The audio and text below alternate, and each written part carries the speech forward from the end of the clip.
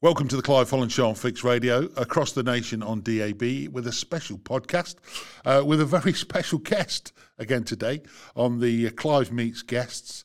This man, I have to say, is very well known to everyone who's a big fan of DIYSOS,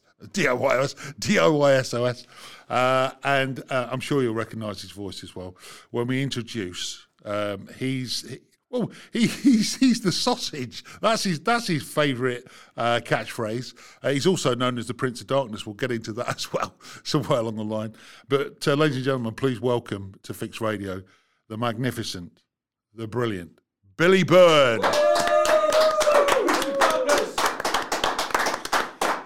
Billy, we're very privileged, you know that. You are television royalty, you realise that, in terms of, obviously we're a construction radio station, and you're involved in the electrical side of things, of course, with DIYSOS. And when we think about DIYSOS for a start, 32 series, is that right? 32? 23 years, 32 series, and thank you for that lovely build-up for the introduction. Mate, great. People love you know that. That's the thing. You are a legend. You're so loved, right? You're so humble, but you are so loved as somebody on the box, and they always look forward to seeing you. And any time I mention DIYSOS, I'm afraid, whether you like it or not, it's always you that comes to the forefront name-wise. So there you go. You are a part of the foundation of DIYSOS, and we're talking about that in terms of 242 episodes. 200. Can you believe that? First of all, 242 episodes. That's amazing feat. The thing was, when we first started, we were just there. It was 3 days. Got in, got out, worked 18 hours a day, got in and out. We didn't realise it was going to carry on, and then all of a sudden it went to 5 days because health and safety. You're not allowed to work all them hours, which is right. It went to 5 days. And it just picked up. I think because of the variety of people we had on it. Nick is a brilliant leader, Chris, Jules, and then it was Bob, and then me. And we gelled. It was great. But the thing is, they were only 29 when they started. I was 49. So now they have just reached my age. When you started? When I started, yeah. Which is incredible, isn't it? Now, talking about when you started, but we'll get back to DIYSOS in a second or two. I need to go back to Billy the schoolboy, 14, 15, 16. Did you know what industry you were going to go into? Did it fall into place for you? Did you get... Because obviously, back in the day, and I remember that well, that you had options at school. You could do woodwork, you could do metal work, you could work with engines and all sorts of things. What were your options? Where did you really want to go? To be honest, I wanted to be a footballer.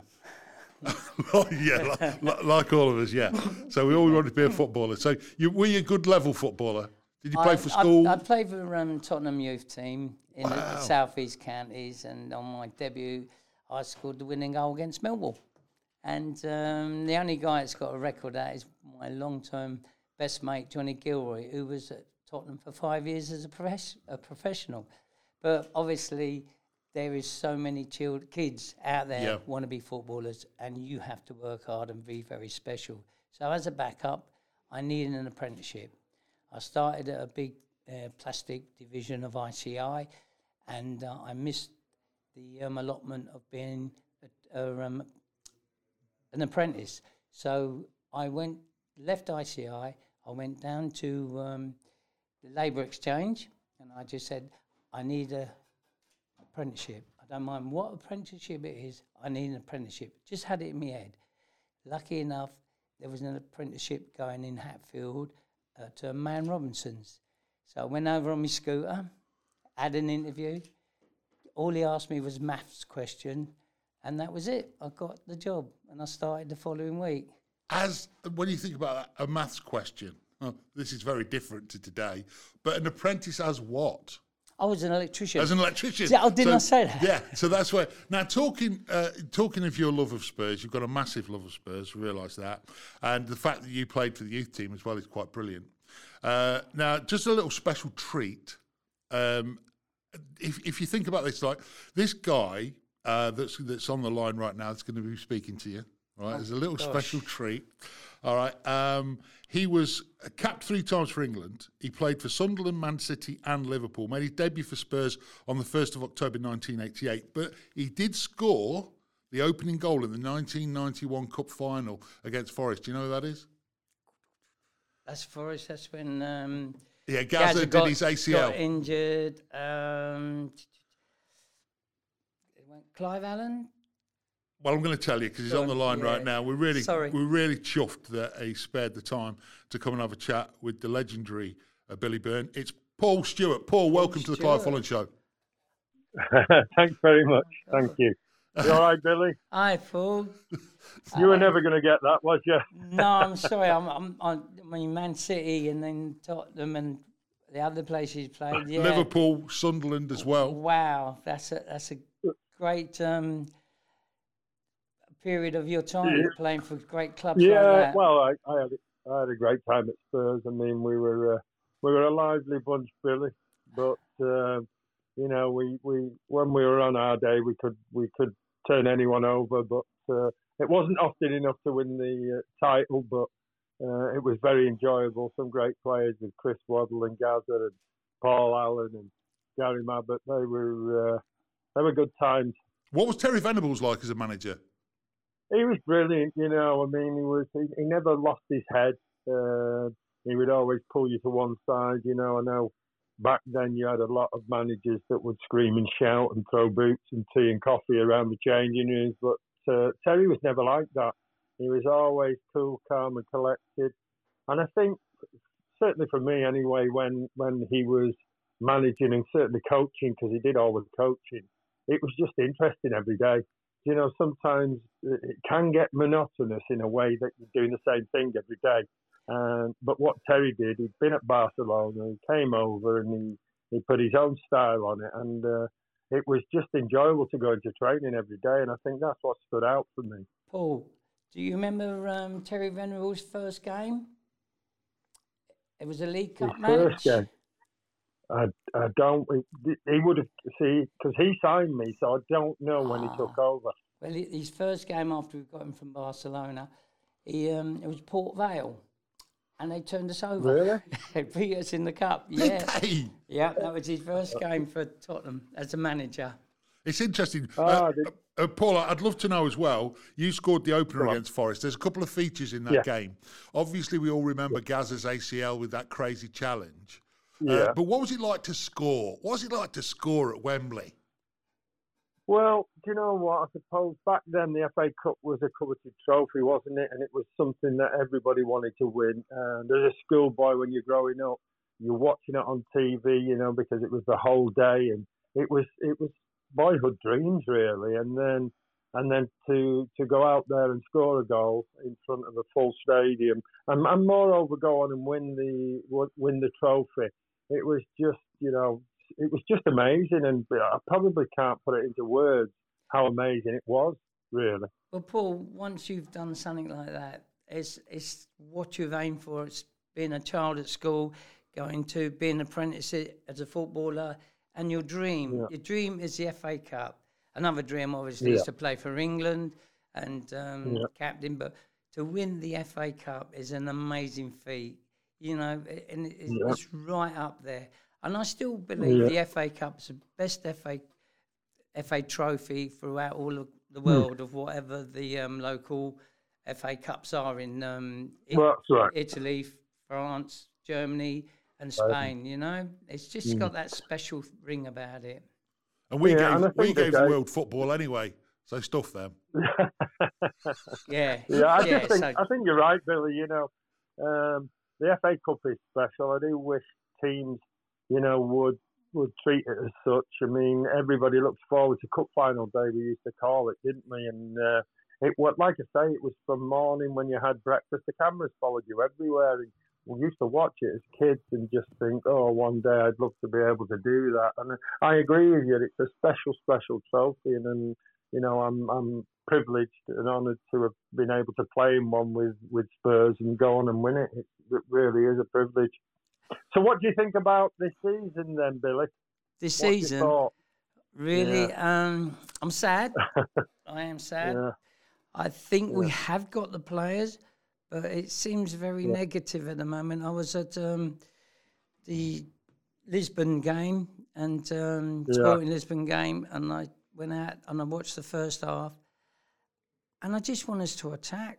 I just don't want Lloris to have the ball, pass it to his left back and then his right back within the 6-yard back. People are just pressing us. We need to extend our football. Let's play football. Let's go on the front foot. Not think, I don't want to give it away. It's like a grenade. I don't want it. Don't give me it. I'll give it to someone else. Yeah, it's a tough watch at the minute, isn't it? It's hard to see what pattern we're playing. I think we're wanting at the back. You know, we're going to concede goals unless we tighten up. And it's like I say, it's a difficult watch at the moment because you don't know which Spurs are turning up. And I don't really understand this. How they've been in the second half, been able to come on the game when they've already went down a couple of goals. It's just not how, football. You don't win things by doing that, do you? No, but the thing is, if a team 2-0 up, they sort of might try and hold on to that, and that gives us a chance to go forward with Kulusevski, Bentancur. We have got the players. I think we need someone else with Romario, another solid centre half. And definitely. We've got the fullbacks, but he seems reluctant to play some of the boys we've bought or we've bought for him. We just acquired one from under the nose of somebody, didn't we? On the right side in the transfer window. I'm sure he was at another club, and then I think he was at Everton and ended up signing for us till the end of the season. And I think he's playing as one of the wing backs. His name escapes me at the moment, Billy, but I'm sure it's only over the last 10 days that he's come in. So we were going to get the lad from Brighton, the forward from Brighton, and Levy I can't say. Levy wanted to haggle over £21 million, and I believe he's gone to Arsenal. Yeah, was that Trossard? Trossard. He's gone to Arsenal. Yeah. He's gone to Arsenal. Yeah, right under your noses. Last two questions, guys, because I know you're busy, Paul. No worries. But first of all, between the pair of you, do you think Kane will stay? You obviously need him. Do you think he'll stay? Yeah. I would love him to stay because of who he is and what he's done for Tottenham. But if he did leave, he'd have my support because he has been, for the last 8-9 years, our go-to person. He makes the goals. He scores the goals. Trouble is, when he's in the midfield, he looks up and you're looking for Kane in the box and he's got the ball at his feet, Nobody there. And I think also when you look at his career, I mean, I still love him to stay, but he doesn't want to finish career without a trophy. I think Alan Shearer was one that, stayed at Newcastle for so long, but ended up really no silverware. And I think Harry deserves some silverware along the way because of what he's done for Tottenham. Exactly what you said, Billy. Yeah, amazing man, and a lovely man. Feet on the ground. He hasn't I am Kane. I'm the best here. He's actually every player can feed off him. And he's a remarkable man. And any young footballers or any young apprentices footballers, good role model. Just look at him and think, wow, what a wonderful person he is. Just finally then, boys, where do you think they're going to end up? Give us a league table position. Do you think they'll go top four? I don't think we're going to do it. And, it disappoints me to say. I mean, you look at top four now and people see it as success, but I just don't think we've got enough in the tank to do so, and it would be a nightmare because the last thing I want to see is the Gooners win the league and us not finishing the top four. That would be my worst season ever. I'll tell a little story. Is worth 1977 when our Pat Jennings went to Arsenal. Remember that? Pat Jennings went to Arsenal. Oh dear me, that was a hard one to take. Yeah. But it's just like Kane now. Pat Jennings was a brilliant, loyal player. And he was around when I was there. Yeah. We bought Alexis from Luton, and Pat Jennings was going to go to Ipswich, but he went to Arsenal instead. But that was his move because we were getting rid of him.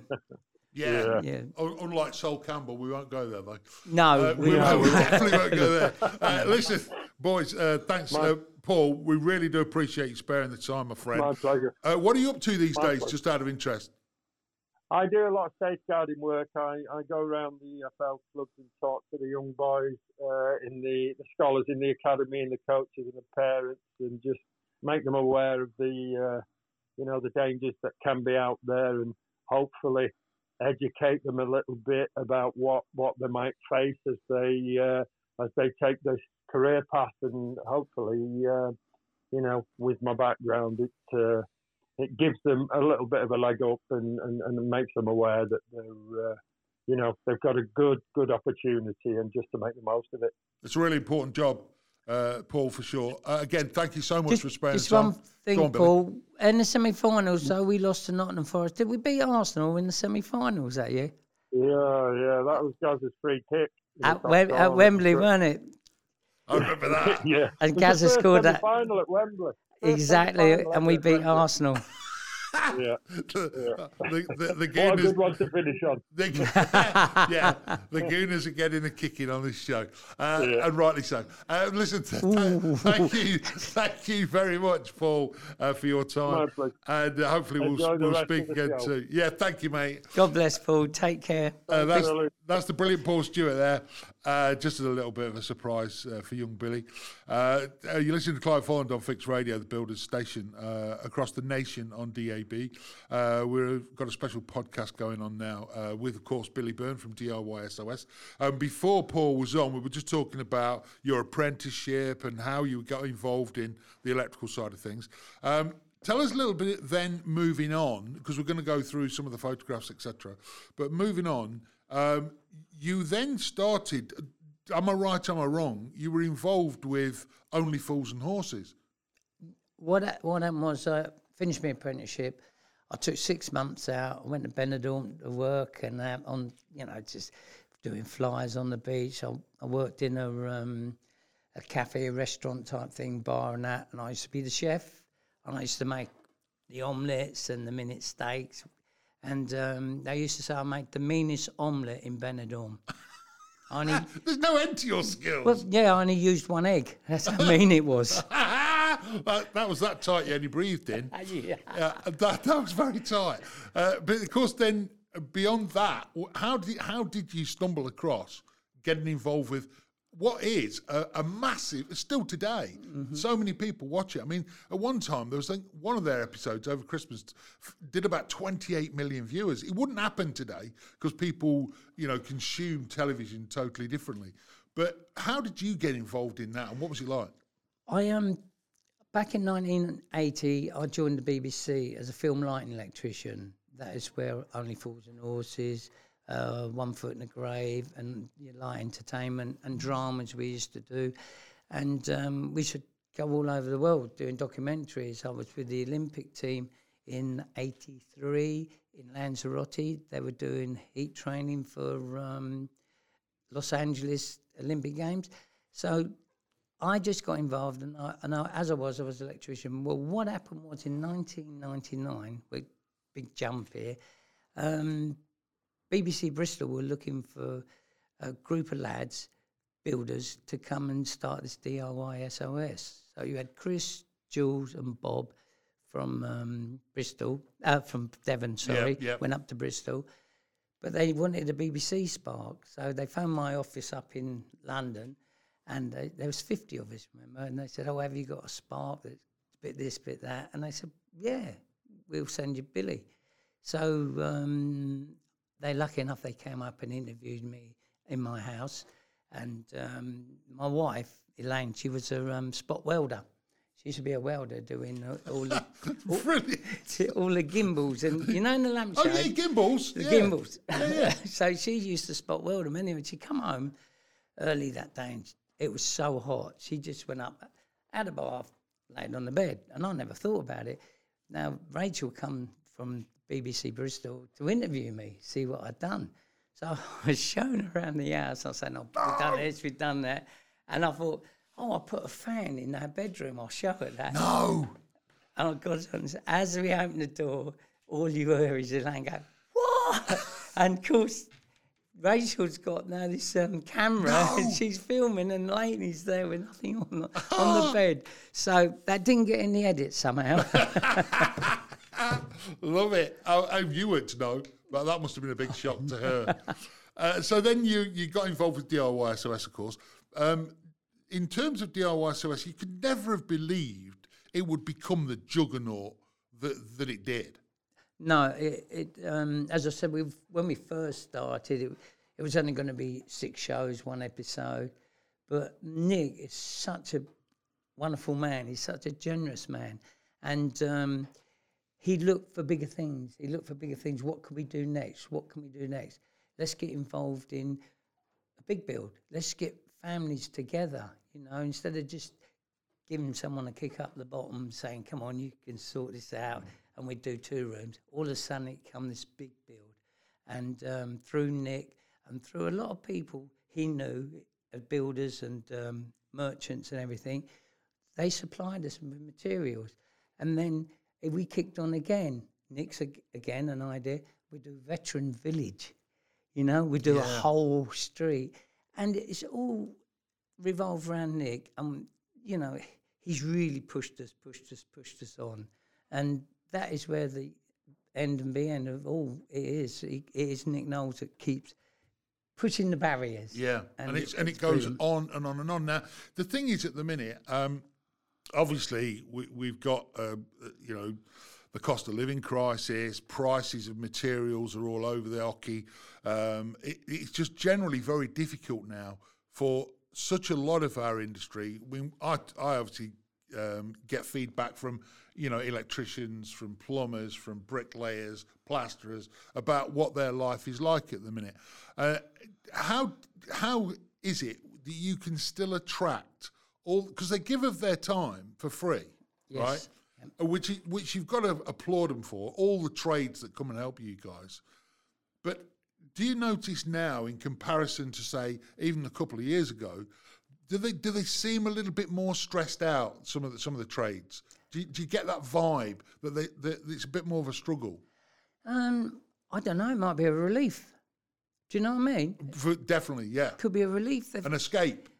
They're not getting paid, so they haven't got any targets to it. They're losing money, yes, obviously, but they're not letting anyone down. They're not going to go home thinking, I could have earned £1,000, whatever. They've thought, wow, look what we've done. Look how we've put this family back together. Sorry. And they're proud of that. And they're proud of it. And we have got a name through Chris, Jules, and the boys, Mark, as well, they've worked on it. And people, they come and see if we do work. Do they really work? Chris, Jules, they did non-stop. And Chris is so good at organising everything, getting all the boards ready and everything. Me, I do all the sparking, as you know. And but I'm not the governor. When the boys turn up, I say, who's signing the job off? Because you have to do testing and everything, sign it off. And someone will step forward, Simon Bell from Derby, Sam Clancy, Manchester, Matt Francis, Matt Garnett. I've got my sparks that just will turn up all the time. Sam come and done That's so good. Yep, Sam come and done the Children in Need in Leeds. And he lives in Manchester. But he ran that job, and he was there a week before, and he was there a week afterwards working. I don't know, it's just one of these things. They're not there to be on telly. They're not there. They're there to help this family, and people relate to what's happened to their families that's happened to other families, and they can relate to it, and they just say, right, where do you want me? I don't even, we've had people, when we've done Welwyn Garden City one, they just said, they're all tradesmen, but we had a lot of tradesmen, said, right, we'll clear the site. We'll keep the site clean. And that is one of the biggest steps you can do. Keep the site clean so people can go in and work. Yeah. And it's amazing. It just, I stand back and look and think, wow, look, we've built a monster. A good monster, a monster that everyone wants to get involved in. And it's a massive group effort as well. The reason I'm asking you this question is because a lot of our guys are going through a lot of stress at the minute. I get a lot of feedback, our messages, they're stressing out because obviously with the cost of living crisis, a lot of their customers are pulling pulling back from the jobs, so they've got less and less jobs. We've got a terrible, in our industry at the minute, and I don't want to bring this down, but in our industry at the moment, we're losing 10 of our industry a week, Billy, 10 of our industry a week to suicide. That's just, that's a shock. It's a shock, but that is the latest stats that we have, that we're now losing 10, just purely due to the stress of the whole thing. Do you ever find you got regular faces still coming to, to do the jobs with you? Have you ever been in a situation where you've spotted somebody's not quite what they were the last time you met them? Or do you ever broach any subjects like that? If they're looking a little bit stressed out or they're worried about stuff, do they talk to you about it? I haven't come across it. Because if they have got these problems, when they come to DIY, they can see the problem that we're fixing. Yes. So they know, wow, there are people that are worse off than us. So, I mean, we chat, we talk and everything, but I never hear of anything like, oh, at home, I'm not at home. Yeah. No, you don't hear nothing like that. They're here for one thing, and that's to enjoy themselves, to forget the stress behind, but they're talking to other trades as well.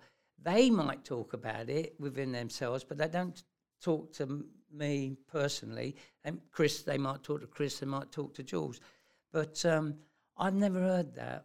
All I know is if you want to do a job and someone says, can I just get in there? You step back and go, yeah, you get in there. I'll just follow you. Yeah. Because no one's got any targets or deadlines. Yes. And it's just... And it's all for the positive good as well. Exactly. So it's full of positivity, isn't it? Because we always say that in our trades we're always great because it's so macho of putting on this mask of everything's hunky-dory and everything's fine.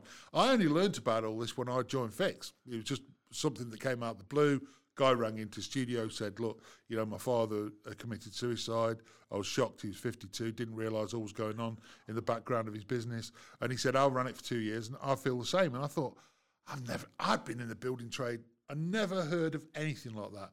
And then when we delved into it with the people from the Lighthouse Club, who help our industry, they'll put food on the table and help them out if they're struggling. Then they gave us those stats, and I was thinking, boy, that is a big shock. So I was just wondering if you ever got a vibe, but because you've got all that positivity and you're writing what you're saying, they're working for people who are worse off than themselves, and so therefore it could be like a light bulb moment, really, to go, actually, I'm all right. And also, they're meeting other trades, and they're meeting their own trades from different areas, and one of them might say, well, I'm struggling a bit for work. Right, I've got work, come and join me, and they share the work. That's a community. Share the work. Yeah, come and join me. I can give you 5 days, I can give you a week. I love that. Whatever, Now then, we've got to get on to a couple of other things while we're at it. In terms of the volume of trades that come and help you guys, can it sometimes be chaos or is it well organised? Because sometimes you've got like 5, 6 sparks. You probably have about 10 plasterers. I spoke to Chris Frediani. Chris, of course, does a show here on Fix Radio every Friday, the plastering show. And he says, there's so many bodies around. Is that sometimes very difficult? Never get in Chris's way. Never, ever get in Chris's way or walk into one of his walls he's just plastered. All hell is let loose. You see, I've never seen that side of Chris. So, so now you've told us that. That's interesting. He's super guy, graphs and everything, and he's get out of my way, and because we have targets when we're working. Now my sparks will come in, the plumbers will come in, and we try and get all the first fix done. Because we know on Wednesday morning, Thursday morning, there's going to be 20 boarders come through that door and we've got to give them rooms. And it's right. Because we've only got 10 days, we've got to give them a room. We could start at 7 o'clock in the morning, work to 9, half 9 at night. Get that target. Make sure we got targets. So when Chris's plasterers come in, let him have it. Let's get out of his way. Let him have it. We can always do something else because there's always lights and electrics in the garden. Yeah. and to be far away from Chris when he starts, you got to be. Yeah. Just don't mess up on the first or second fix is the key where the plastering is concerned. So that's interesting that everything is well organised, even though there's a multitude of trades on some of these major jobs. There's a multitude going on there, so it's really well organised. How does Gabrielle fit into this? Because she is a lone female, really, in your team as the designer, and I know she takes a lot of stick. I know you've made the team have done a lot of pranks on her and things. She told me that. Gabrielle is a special person. She is special. All our designers are very special. I mean, if they're the governors, they're the boss. They're the one that says, this is what I want. This is what I want. And you've got to do it. And the times when you've wired the kitchen, you put all sockets in, all nice and everything, so you think, no, I want that move because I'm putting something there now and that's in the way. And you think, you can't do it, Gabrielle. And then she just flouts her eyelids. And then her cheeks go all red, then you go, oh, all right. And that's why she gets away with it. But she is so good at what she does. And I don't see what she sees when she looks at what the room's got to look like and where she's got to put everything. These designers, interior designers, are pretty good, aren't they? She's amazing. She's got to allow for hoists, allow for lifts. She's got to allow for rooms for wheelchairs. Anything that something disabled, she's got to allow it, and she's asking us to build it for her. So yes, she deserves the last word. What in terms of it's all very emotional, of course, on the reveal day. What has been to you? Can you remember one that was particularly emotional, big standout? They've all got their own merits, and they are, as you say, they're all very, very emotional. My one is Enfield, and the couple there, we put in a lift and everything. I see names are gone now, Oh, gosh. Don't worry about that. Davina's the wife. Eric, he I can't remember now. But that is, I'm sorry, it's the one that sticks out in my head. We worked hard for him, and Eric, he had motor neurone disease. Yeah. And we did lose him, but we gave him another 5 years, and his daughters have gone on to do so well afterwards and everything. But Eric Rivers, that's the one, and Davina, that is in my mind most of the time. But another aspect of this is we were doing a lift down in Arundel, Hampshire, miles and miles away. Because we lost Eric, Davina offered us the lift that Eric had. And so we said, we need it. So she got the lift out, and the people who put it in brought it down to Hampshire, and we put it in another house. So it didn't get wasted. Yeah. And it's now in the house with this beautiful, beautiful lady that's full of life, who lost her feelings and everything from her hip down. And, Eric Rivers and Davina and the children stick out really a lot in my mind. And it makes it so worthwhile when you see the reveal, because you're in the thick of it, you're doing all the prep, you're doing all the work inside, and then when it's finished and you stand back and you look at it, it's now, because I always say our industry, we've got the best tradespeople in the world, and that's not being biased. I've seen plenty of work like you have across the world, so I know that our tradespeople are the best in the world, and I always think they're artists as well when you think about it. Plasterers. I mean, for Sparks, it's a bit more difficult because they don't see most of the work. It's hidden. You cover it up. You cover it over. Yeah. And I have to say, Sparks on our show, they take some stick. I'm telling you now, because they reckon that they like their cigars with the £20 note and all that sort of thing. No, that's the plumbers. We've only got fivers.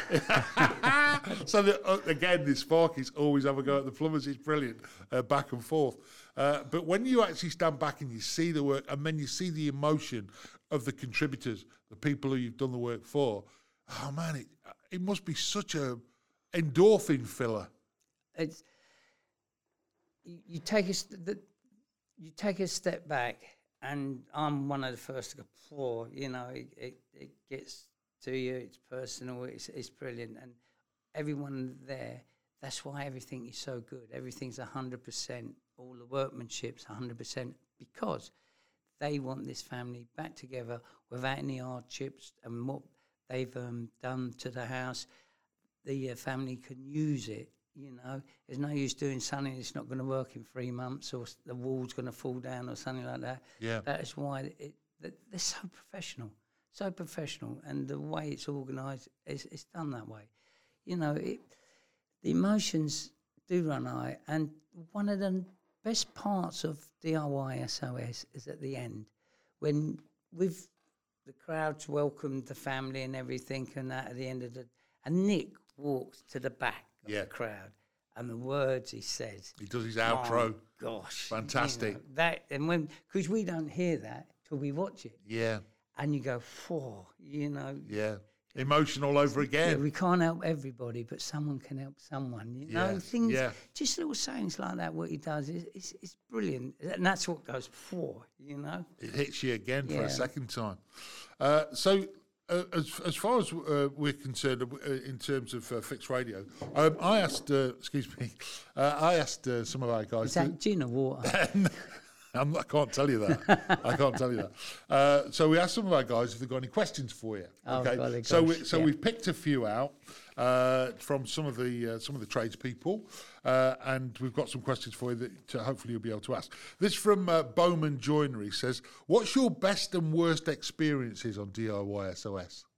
You're going to say you haven't got any worse ones now, aren't you? Well, I suppose when we haven't hit the deadline and we have to carry on, that is one of the worst positions to be in, because you wanted to get the family back in.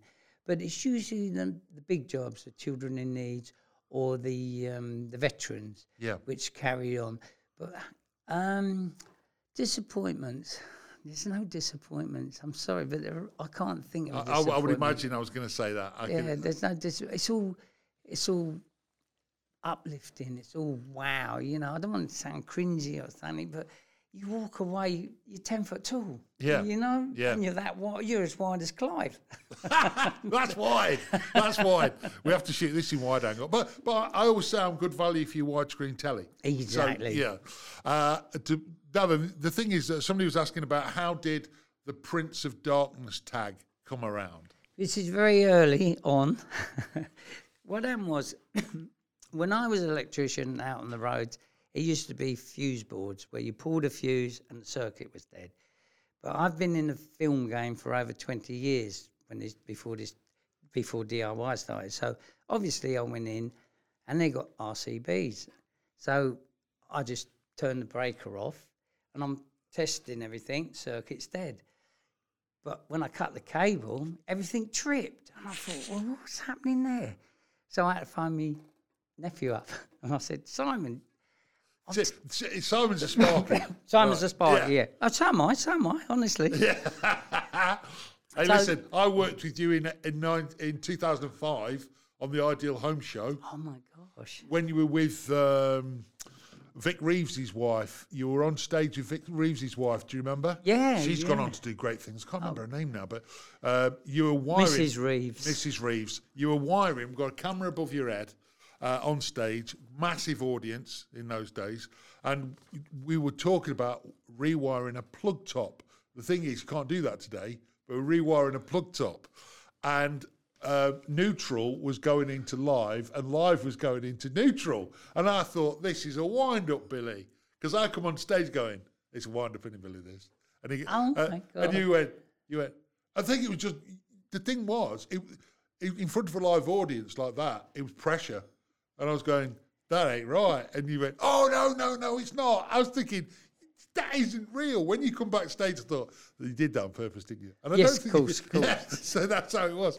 But yeah, so anyway, going back to that, what sort of damage did that end up doing? Well, obviously, I phoned it and said, oh, Uncle Billy, you're getting an imbalance between the earth and neutral. So what you do is you either take the neutral out or take the earth out and carry on with the circuit if you want to cut it, or don't cut it. So, of course, I went back. I said, oh, sorry, lads. I just remember, it's an imbalance. So what I'll do is I'll just take it as if I knew, They didn't sort of... but when I first started, I had a little book, and it was easy ways to wire a house. Come on! Yeah. Well, I hadn't done it for 20 odd years. I've been in a film game, which is plug and play. I've done all feature films and things like that. You'd already got the gig, Billy. You'd already got the gig. No, and I took the switch off of downstairs and the switch off upstairs to see what two-way wiring was. Yeah. And of course, it was old school. It's black and red. It's blue and brown. Yeah, that's right. So, and sleeving, a lot of sleeving. Yeah. But obviously, what happened was, I thought, wow, being on telly, I've got to be up with it. I've got to be much dated. So I went to the NICE, which is a body covering all electricians. And then I did my 17th edition, my 18th edition, my 2319, testing and everything. Yes, yeah. And never made a mistake since. I love that. The fact that you've got a gig as the electrician on the BBC. Don't tell anyone. Don't tell anyone. We need this. It's great. It's a great reveal. You've heard it here first. It's a secret. No, it's not. Well, it is between us and the 2 million people listening. Well, let's make it 3 million. Well, the fact that I just love that. You see, I had to sort of thought to me, I'd have panicked. I wouldn't have thought of going down to the bookshop and going, how to rewire a house. No, they caught me in the back of the van looking at it. And Chris... Who did? The producers or...? Yeah, the camera and everything. Chris brought him over and said, have a look. Chris Frediani brought him over? Yeah. Wow. My best mate. Wow. I tell you what, I love that. That is... I always think I was faking it. I still think I'm faking it now. And that's faking it till you make it, and you definitely made it. I love that story. Right, okay, so this one's from Has No Skill says, what's the most expensive thing you've actually blown up? The only thing I can actually say, maybe it was see, people might not know what an 18K light is. It's a film light, and it's costs thousands of pounds, and I think a couple of bubbles blew, which cost they were if it's a 6K, they're £600. If they're a 12K, they're £1,200, and I done 18Ks. So you can work that out for yourself. This one from Warren Thorne says, "How did you become part of DIY SOS?" We've already been through that, so we know that question. Very lucky. Dan from the Job and Knock podcast says, "Favourite butty from the calf." What's your favourite butty? It's got to be egg and bacon. Egg and bacon, it is. Dougal says, how do you feel about the terrible new houses being built today compared to when you started out? And you would have seen some changes. I've seen plenty. I just think they're built at a speed that people are demanding them to be built out. They're not brick interiors, they're stud walls and everything. It is what it is. It's the way everything's going, revolving. It's revolving into, let's get this job done, let's get this building done, The old days, because of the cold weather, that you had thick walls. But now where you've got all installation, central heating, it's not the same as building a brick wall. Yeah. You build a stud wall, Yeah. But obviously... the soundproofing, you put soundproofing in, but it's not the same. It's not the same. And when you want to put a picture on the wall, it's hard to find somewhere to get a good fix in. Yeah. But it is definitely. It's just a way of life now. It's just a way of life. It's quickness. It's sustainability that you can live in it, and But obviously the old brick ones and everything they used to have big heaters, didn't they? They had them storage heaters and everything, which were ugly and horrible, and took a lot of electricity. They did. And a lot of bricks. Yes. So the bricks were poor quality as well. I mean, the new modern ones, there is some modern ones still out there today, that they're much more compact and they don't use as much electricity, and they release the heat better than those old ones. They were blooming awful. This one coming in from Trust Body Tools says, what are your thoughts on construction unions? Would you have a thought on construction unions? I know what's happening at the moment, and I've obviously got my thoughts about it. I'm a very strong union person, and at the moment there are so many people going on strike.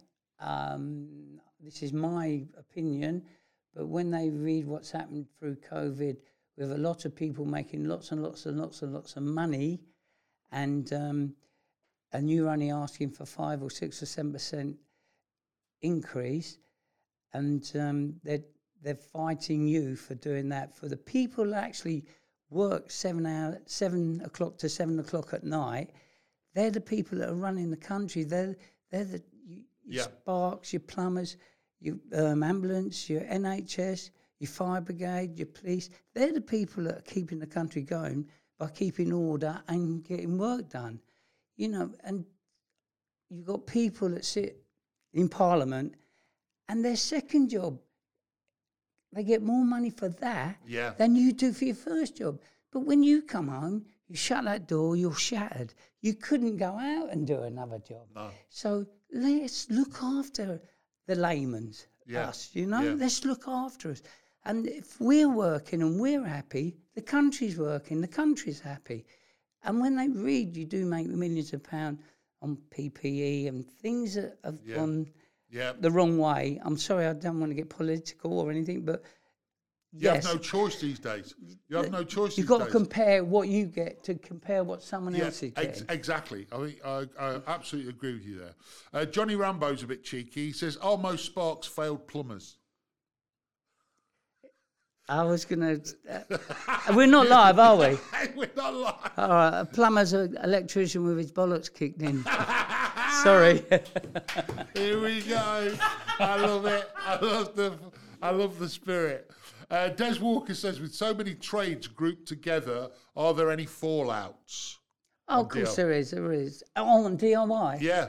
Oh, yes, we have our rows. Oh, yeah, we will have our rows, and you'll see it. And nothing's hidden from it. But as a team, we're very close. And, you know, we talk through it ourselves. We'll row through it if you want. We'll row through something. But we all, in the end, that's right. I'm sorry, I've done it wrong. Or Chris would say, sorry, I was a bit... Or Jules, or Nick. Well, no, Nick's never wrong. Nor's the designer, by the way. Yeah. It's just me, Chris and Jules. But, of course we do. It's got to happen. You know, you've got all them different personalities and everything else. It's going to happen somewhere along the line. Finally, this one from Lenny says, Lenny's a brickie, he says, with material prices through the roof, are suppliers still happy to supply for free? Are you finding difficulty there or not? Electrical-wise, no. Electrically-wise, I go to a big electrical accessories place that makes them, Skolmore. They have helped us out so much. And if I need 20 sockets, 20 light switch in a special mode they make, that's there the next day. No quibbling, no nothing. Skolmore have kept us afloat like all the other merchant people. They've kept us afloat. And through difficult times. Exactly. These are hard times. We know that. that. And but they are full, and they don't get any advert. They don't get no advertising. You don't see credits. BBC. You don't see credits. Lighting and electrical goods, Skolmore. Yeah. You know, or CEF or whoever. It has to get blanked out, even when they're delivering. And if you've got any livery on you, the loads. When I was doing a show with BBC, everybody used to turn up. The builders who were giving their time used to turn up with all their livery on their back. Brand new, isn't it? It's all brand new. Brand new boots, brand new workwear. No, sorry, mate, you can't have that. They walk on it like that. Yeah, that's it, yeah. And then all of a sudden it hits them. They can't have it. Billy, so let's go now to your personal life, because we're now in a situation where we've got loads of memories in front of you, loads of various pictures. But tell us a little bit, first of all, about, you've got a back of a writing pad there, by the look of things, that's got signatures on. Yeah, on the other side, there was a frame with a picture of Chloe and a picture of Emma. Okay. And I was working on the Parkinson's show. I was lucky enough to be on there. And Parkinson's show? Michael Parkinson. Michael Parkinson as a lighting engineer. Yeah, I was doing the light. Yeah, we was lighting the stage and changing lighting and things like that. We go in, we set it all up, and then Michael comes on, and then all his guests come on. Let's just hold that up to the camera just a minute, if I can. Yes, I'll take that off you. So we've got, talk us through some of the signatures that are on this, Billy, on these. Well, the most biggest name that I know, obviously, is Bob Hope, who was an amazing character. And but the one that really sticks in my mind that's always there is Olivia Newton-John. We lost her, and very, very sad. The reason I say that is because I had the photos, and she signed Emma's Lots of Love, Olivia Newton-John. And I think Olivia Newton-John's on this one. It's there. It's on both of them. Oh, it's on both of them. Yeah. Yeah. I can see this that. is Emma. This is Chloe and Emma's, and that's Chloe. Yeah. And she said to me, "Chloe, how do you spell Chloe?" And I went CHLOE with an umlaut. So was she a guest on Parkinson as well at this time? Yes. Yeah. These are all people. Oh, sorry, I'm not very good, so, am I? No, fine. These are all guests on Parkinson. These are all guests on one show. This is one show. He's got Lee Trevino, Dickie Henderson was an old dancer and that. Bob Hope, Olivia Newton-John, and there's one other, and I can't remember. But Olivia Newton-John, she said to me, "Wow, Chloe, what a beautiful name. If I ever have a daughter, I would call her Chloe." And you go, "Oh, yeah." 8 years later, she had a daughter and called her Chloe. Do you know why I know that? Because when she passed away, her daughter was, they were doing an interview with her daughter, Chloe. So when you said that, I was thinking, that is amazing, isn't it? That's a real truth. God, mate, I tell you what, that is an absolute tribute. She's lovely as well. She is brilliant. She was obviously she was gutted and very sad. But that is a fantastic, phenomenal story straight away. How good is that? Now, talk us through, as long as it's not too difficult for you, but just talk us through your daughters as well, and of course Chloe, and tell us what happened there. Oh, Chloe, she's got 2 children now, but Emma, she was our eldest. We lost Emma; she had cancer. At what age? Wait, hey, listen. 20. 20. Yeah, I should, gosh, she gave us 20 beautiful years. And I can talk without getting emotional, but mate, it's listen, hard. If it happened to my daughter, she's 28 now, I don't know what I'd do. So, well, this picture here, I remember we were going to Germany to do a film called The Kinder, and Emma slipped a UB40 tape in my bag, and that's when we used to have little cassette players and everything like that. You know, this is 89, and I played it, and it had 8 tracks on one side and 7 on the other, and it usually has 7 and 7. So I played it, and Kingston Town was on it. Brilliant track. So I phoned home. I said, "God, Emma's gave me this tape. Did you know there's a song called Kingston Town?" He said, "Yeah, Dad, you've been away that long. It's number 1 in hit parade in England, Yeah. And that was that we lost Emma in 1996. She was 20, but she was a beautiful girl. She was a beautiful girl, and lots of friends. And her best friend Lindsay and her family, we are still so close. And it's just a beautiful. It's really beautiful that people remember Emma. And it's quite a few years. It's a real accolade. 27 years ago, sort of thing. 27 years ago, but 20 years old. God, I know it's tough, her. Mate. And so, bless you. And I'm sure, she's watching down and dead proud of her dad and what he's done, and what the family and what they do. I think is phenomenal. Oh, thank you very much. Just briefly before we get onto the book, because you've given me you very kindly given me a copy of the book. But there's a few other little interesting photographs here. I'm going to lift them up, and as I show them to the camera, just talk us quickly through them. That's me in Berlin when we was doing a film called The Kinder, and they were actually taking the wall down in 1989.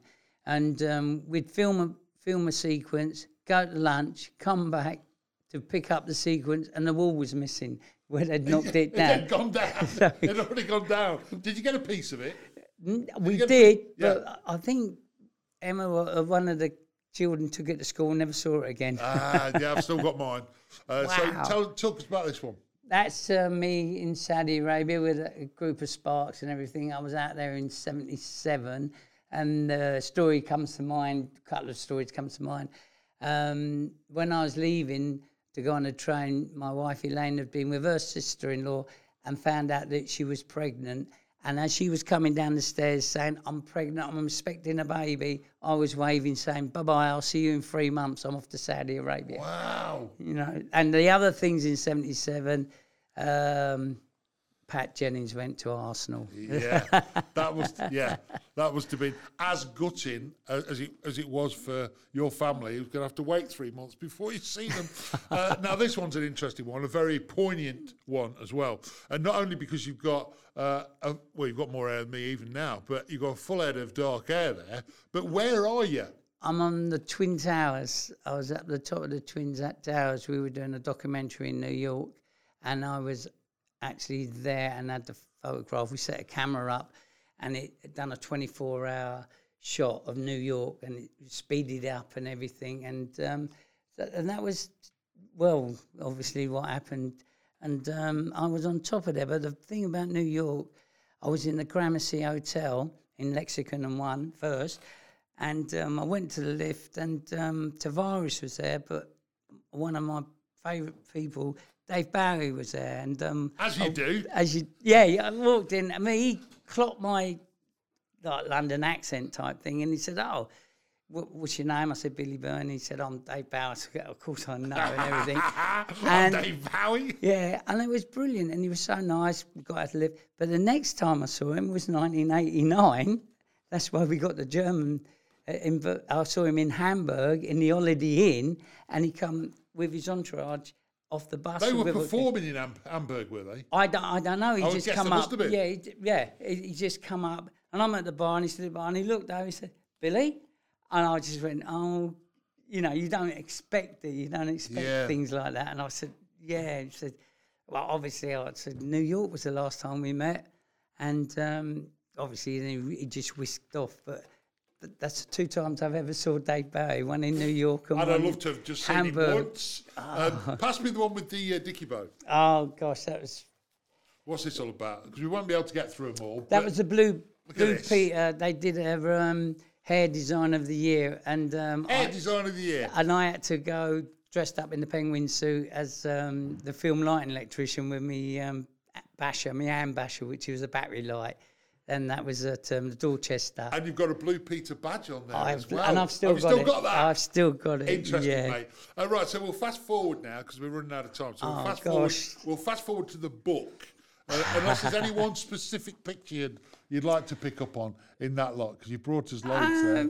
I just brought them as a conversation, to be honest. That was where The Good, the Bad, the Ugly was shot. There was me with Joe Brown and the brothers. Joe Brown. Well, we done a documentary on Lonnie Donegan. Yes, the Skiffle Man. Yeah, Lonnie Donegan brought the 3 keys to the guitar and everything, and that's where Joe Brown, Mark Knopfler. Joe Brown and the brothers. Yeah, Mark Knopfler. Yeah. We interviewed all them, and the other one was from Dire Straits. Yeah, and oh my God. Not Eric Clapton. You're not going to say Eric Clapton. No, but not far off it. Brown Eyed Girl. You, my yes. Brown Eyed Girl. Yeah. No, I'm struggling to think. Brown Eyed Girl. Help, Brown Eyed Girl. Yeah, Brown Eyed Girl. It's Irish.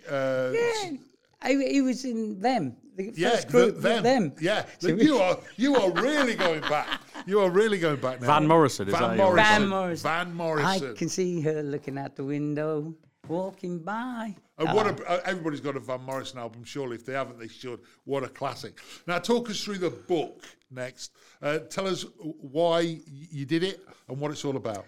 Well, our golf club is 100 years old this year. Which golf club? Tell us. It's Wollongong City Golf Club. It's in Mandicots. It's been there as the very first golf club in Wollongong City. We've now got 3, but it's 100 years old. And it goes back. what was nice is that the first captain's great grandson was at the golf club, and people through history, all the relations were at the golf club. And I brought you the book because there was another book launched. Did you hear about the other book launch? Something about siblings arguing and fighting and everything. But this book, there was no fighting or anything. It was just written. Yeah. Sorry, Harry. Sorry, William. Yeah, of course. We need to talk about William and Harry. Of course we do. Of course I know that book. Of course I know that book. Do you know it's half price now? Is it? Yeah, go to a good bookstore now. You get it half price. Wow! Already. Another 6 months, you'll be able to get it off the what's them shops? Like the pound shops Yeah, or whatever. yeah. It'll be the chuck out. So the book is to commemorate, obviously, is it 100 years of the golf club.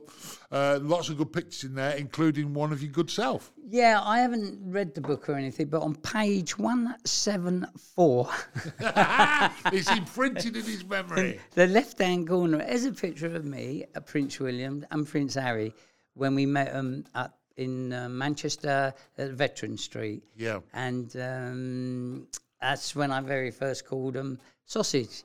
And I got a funny look, so I had to obviously rephrase it to royal sausage. I love that, because the thing that surprised me was, and I didn't realise this, but when I was watching the show when Prince William came on and he said to you, "Hello, sausage," and I was thinking, I can't believe it. That was Grenfell Towers. That was, it was an amazing job at Grenfell Towers. Amazing people helping, especially what a lot of them have been through. Yes, with indeed. But Prince William came down and Nick was there, obviously Chris, Jules, and as he went introducing Chris, Jules and Mark, and before he came to me, Prince William actually said, "Hello, sausage," and he shook my hand. I said, "Oi, that's my line."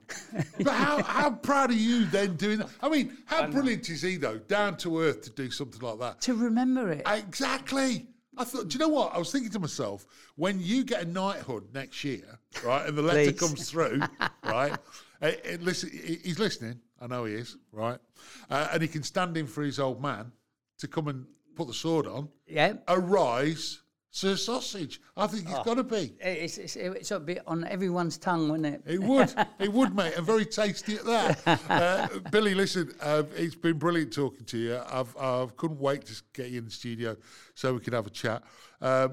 First of all, good luck with everything going forward with DIY SOS. You are a shining light to our industry, and so are all the rest of the guys that help, and all the support team of our industry as well. Congratulations to them. Keep doing what you're doing, and all the people as well, the suppliers who are supplying everything.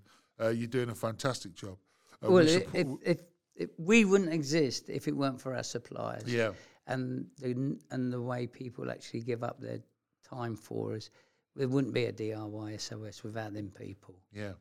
And big love to you and your family. Oh, thank you. And keep sending. A lot of people don't realise this, but Billy occasionally WhatsApps me with tests. One of them was how many pairs of underpants you could put on with your work boots still on. That's a taskmaster. We're doing a taskmaster thing between the builders of this lot, like the three electricians and Paul Hunt, who've been on lots of our DIY. We're the taskmasters, and we do competitions. I don't even own that many pairs of boxers. I'd have had to turn mine inside out, which I do anyway, to save on washing. Gets you through the week. It gets you through the week. It does. Yeah. My 7-day boxers, and also climbing beer crates and things like that. Putting the radio at the top. Oh, mate, I tell you what, they make me howl. Listen, it's always great talking to you, Billy. Thank you so much. Hopefully we'll catch up with you again in the near future. Ladies and gentlemen, the brilliant Billy Byrne. Oh, thank you very much, Clive. Thank you, Clive. And the same comments to you, Sausage. You're really good. Hey, thank you, mate. Thank you for that.